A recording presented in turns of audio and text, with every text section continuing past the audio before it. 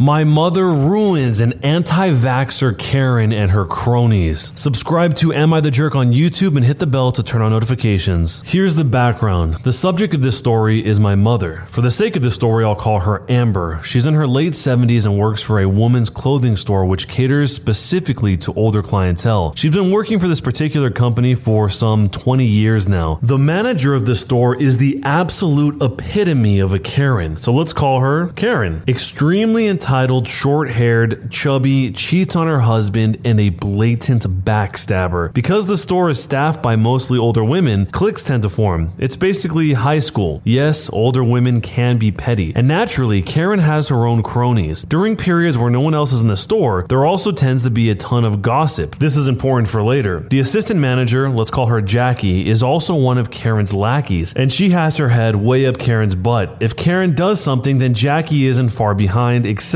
Amber, my mom, is a bit of a ball buster and she has zero tolerance for garbage in her personal life. Over the years, she has tried to stay impartial when it comes to her work, however, because to her, it's all about professionalism. She also has empathy, which is something that seems to be in short supply with these other women. It also helps that she's been the top seller in her district for some 10 years running, despite working part-time. Karen and Jackie absolutely hate her for it. So much so that Karen routinely schedules her for hours which are not very good. Despite this though, Amber still has her loyal clientele and she always comes out on top against the other sales associates in total sales almost every quarter. As expected, this naturally feeds the horrible feedback loop with Karen and Jackie. When COVID hit, the company decided to cut all commission sales for sales associates. The commission was one of the main reasons why Amber endured Karen and Jackie's nonsense. While she only made slightly above the state's minimum wage, with the commission, she could double or even triple that on a good day. According to her, no other retailer in the area offers this kind of system, and it's pretty unlikely that the company will reinstate it even after COVID ends. Along with the cut in wages, the store was also forced to decrease the amount of hours they could offer to their associates. Karen took this as a way to essentially bar Amber from working at the store. While the other associates were getting 8 to 10 hours a week, Amber would maybe see 6 hours a week if she was lucky, and they would be during times of low customer traffic. Karen could get away with this because the district manager is also in her pocket. Along with the reduced hours and the removal of commissions, the store naturally had a mandatory mask policy for all the employees and customers. Karen and her lackeys would often complain and moan about how unnecessary this was because according to them, COVID is a hoax and wearing masks makes you subservient to the government. There were a few incidents where Karen would let people without masks into the store despite the state and company mandates. Amber refused to rock the boat, however. So when this would happen, she would go into the back of the store and stay as far away from these people as possible. During this period in time, a friend of the family and good friend of Amber's passed away due to complications from COVID. The funeral was set for a time when Amber was scheduled to work, so she called out that day. Karen and Jackie attacked Amber and the deceased, claiming that, quote, she must have caught the flu or been in bad health, and that Amber was, quote, feeding into the lie. Oh, how nice it must be to live such a privileged life. Not long after, we heard about loyal clients that had also passed away from COVID, and still Karen and Jackie, along with their groupies, maintained their narrative in the most vindictive way possible. Every time someone died, it must have been because of bad life choices or bad health. Never was it attributed to the global pandemic that was claiming thousands of people a day, according to Karen and her cronies. And always, when Amber decided to go to the services or support the deceased in any way, she would hear snide remarks regarding how she was, quote, supporting a hoax. I guess sympathy is not really a thing for these people. Some of these customers were regulars who had been coming to that particular store for years, and still, none of the cronies would relent on these points. Recently, the COVID restrictions have started to lift, and many of the clientele employees have gotten their vaccines. This includes submitting paperwork to show that you have indeed obtained a vaccine or a note from a doctor explaining why you couldn't have one. Not Karen or Jackie, though. To them, getting the vaccine would be like pumping poison into their veins. Instead, they decided to use fake COVID white cards with their information, effectively forging the documents. Amber, however, has suggested multiple times that they just get the vaccines because it is something that is mandated by the company. All employees must get vaccines when they are available, and given that almost all of the employees are above the age of 60, they have been eligible for shots for months now. Recently, Amber had an emotional conversation directly with Karen where she expressed her concern for her, saying, "I just want you and your family to be safe, so please get the vaccine." Karen responded with her normal snide attitude, of course. A few days later, however, Karen sent a text message mentioning that she had finally got the vaccine. She didn't. Amber replied that that was great and she was happy for her. Karen replied with a gif of some guy throwing up the middle finger. This was the beginning of the end for Amber. The incident. During one of her shifts, Amber overheard Karen and Jackie discussing how Amber was a moron and a sheep who bought this story about how Karen had taken the vaccine. During that same shift, Amber was working with a customer in the back and some woman came into the store and stole a couple of items of clothing, probably totaling out to be about $100 at most. Now, it's company policy that during all shifts, there always be at least 2 employees in the store, and during this particular stretch of time, Jackie was the only other person in the store. According to the video cameras, Jackie was up in the front of the store playing with her phone when this woman came in. Normally, if someone steals items from the store, the protocol is to avoid confronting them and instead just call security after they've left the store. This is mainly to avoid lawsuits and to protect the employees should these people choose to get violent, as it has happened in the past. This evening, Amber received a call from Karen telling her that she was on probation pending an investigation for allowing this woman to steal from the store. Given the company's policy regarding theft, this really made no sense. It was at this point that Amber truly decided that she had had enough. Eventually, this probation led to Amber's dismissal, and the official reasoning was fairly vague: the revenge. One thing that I forgot to mention was a few years ago, Amber asked me to teach her how to record things on her phone, and luckily we live in a single consent state. As such, Amber had recordings of these women backstabbing her and gossiping about rather scandalous things dating back for years. She had gathered quite the collection because, quote, "You never know when you're going to need to cover your own butt." Over the years, Amber has gone to HR, human resources, to no real avail, even with her recordings. Whether it be because they are also in the pocket of Karen or they just don't care, remains to be seen. The HR department works directly under the district manager. Amber is also very good at keeping any paperwork and proof of these visits, including some recordings. She has also recorded the call where she was fired. Amber has a ton of very loyal clients who were particularly distraught when they learned of her dismissal. One client in particular runs a column in a major newspaper for the nearby city. We will call her Casey. Since Amber was a part-time worker, she didn't really have much of a leg to stand on legally when it came to claiming a wrongful dismissal claim by legal means. However, that didn't mean that she didn't have any kind of recourse. She decided to attack the problem from multiple fronts. Amber compiled some of the greatest hits from her recordings collections and had me email them off to the corporate offices of the company, specifically the CEO, the CTO, and basically every member of the board of directors. I fired a couple of bursts off to anyone who had any power that I could find. Along with those recordings, she wrote an email about how Karen, Jackie, and their group of sheep all refused to get vaccines and had falsified their vaccine documents to pass the company standards. Casey then put Amber in touch with a columnist for the newspaper and they got copies of the recordings, the text messages, and the dismissal phone call. They also did an interview which was for an article and a TV slot on the local news. Amber discussed the commission cuts, clear favoritism, any lack of intervention by HR, forged documents, company policy, the incident, etc. Basically anything relevant to paint these women in a terrible light. Among some of these recordings were bits of gossip that included conversations regarding Karen's various boyfriends over the years she was married, and Amber also wrote an anonymous email to the husband that included some of these recordings. The fallout. It all hit the fan pretty fast, as you could probably imagine. Karen, Jackie, the district manager, and a couple of the groupies were immediately fired and put under investigation for forging documents. While forging a vaccine card isn't really something too serious, it could lead to some pretty hefty fines. There is no specific law against forging the vaccine white cards. However, because the white cards contain the government seal, well, you can imagine how illegal that might be. Let's just say the FBI has stepped in on this one because one of the recordings featured Karen admitting to using forged cards. After the article and TV slot ran on the local news, the CEO reached out to Amber and formally apologized for the behavior of HR, the district manager, Karen, and Jackie. She even went so far as to offer Amber a raise, but Amber actually declined it because she found a job that actually paid a fair wage and let her work on her own time. The real downside of it for the CEO and the board was the fact that their employees were breaking the company policy for a store that exclusively catered to older women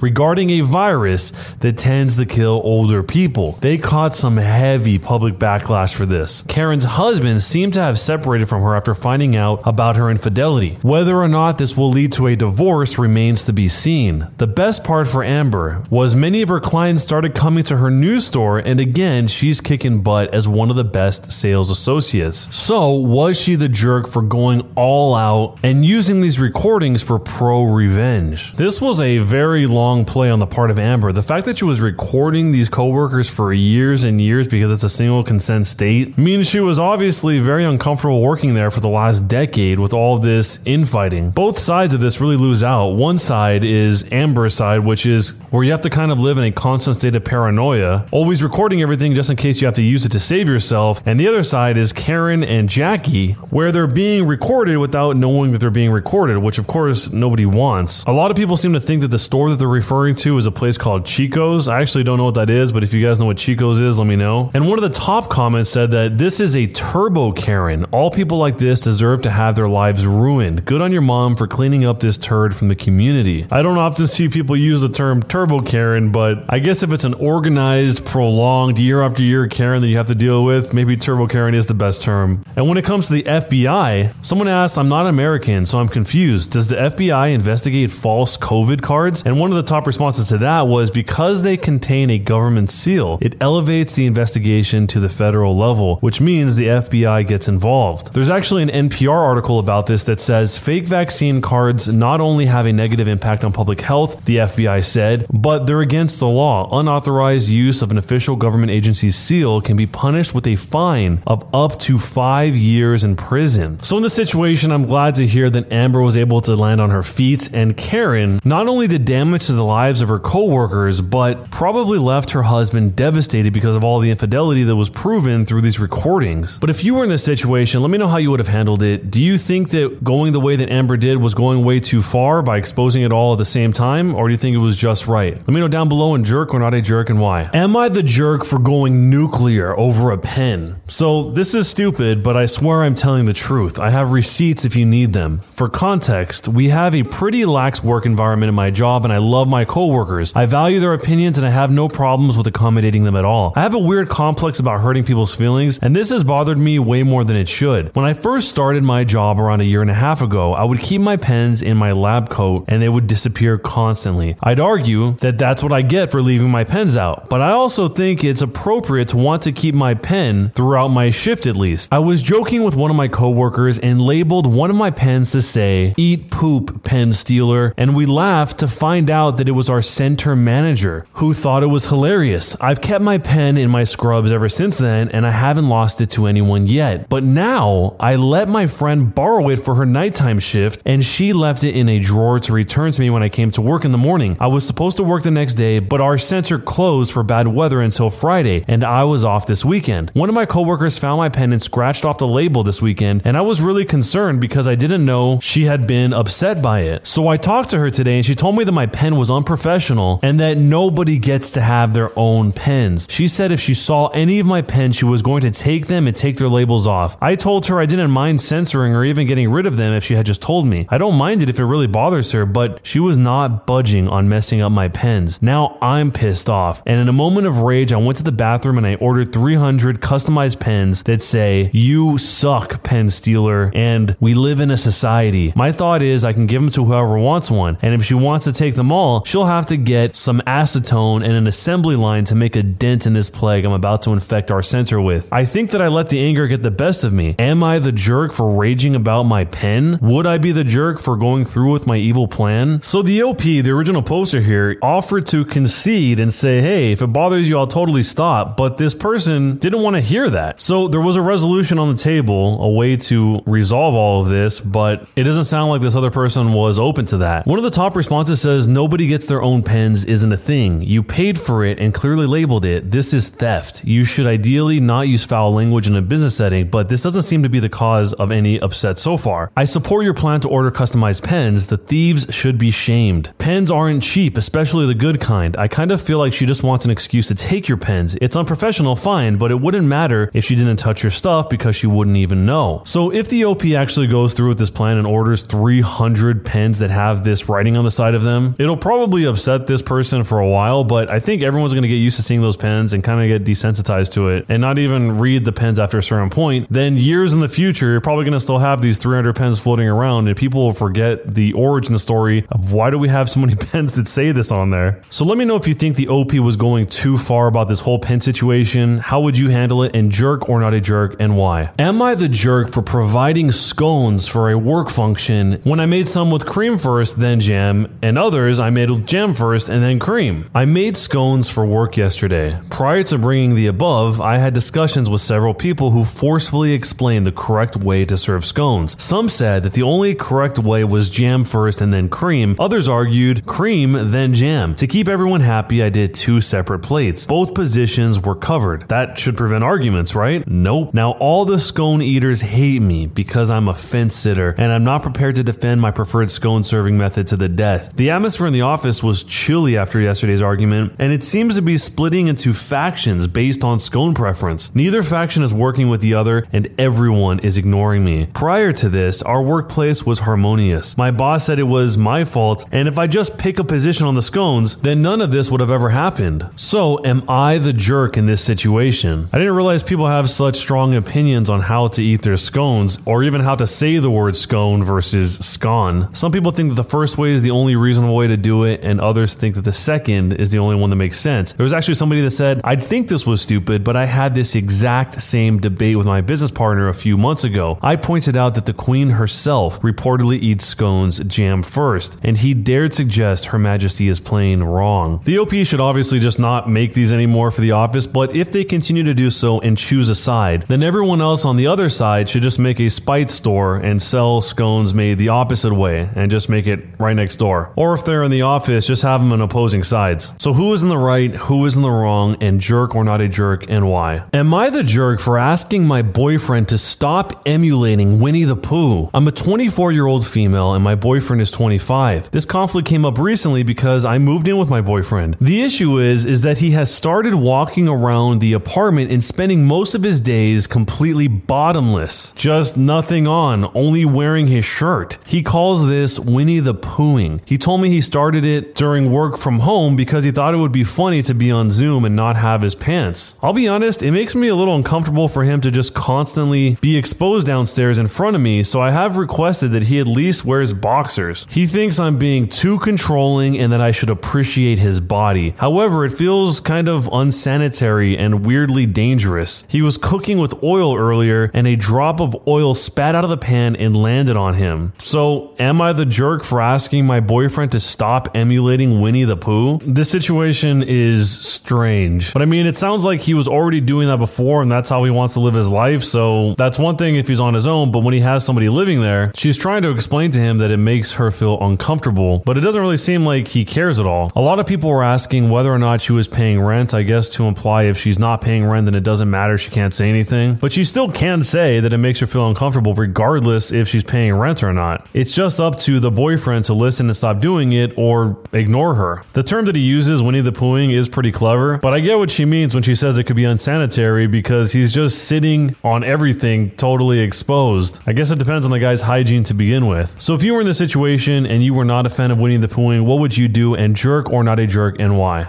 When you subscribe, make sure to hit the bell to turn on notifications. To finish listening to all the stories in this series, use the playlist at the top of the description. And next time you live stream, use the cream of the crop music. Search for Cream of the Stream on Spotify or whatever music platform you use for copyright-free music to use for your stream. It's free. Cream of the Stream. Either way, thanks a lot for listening. We'll see you guys next time.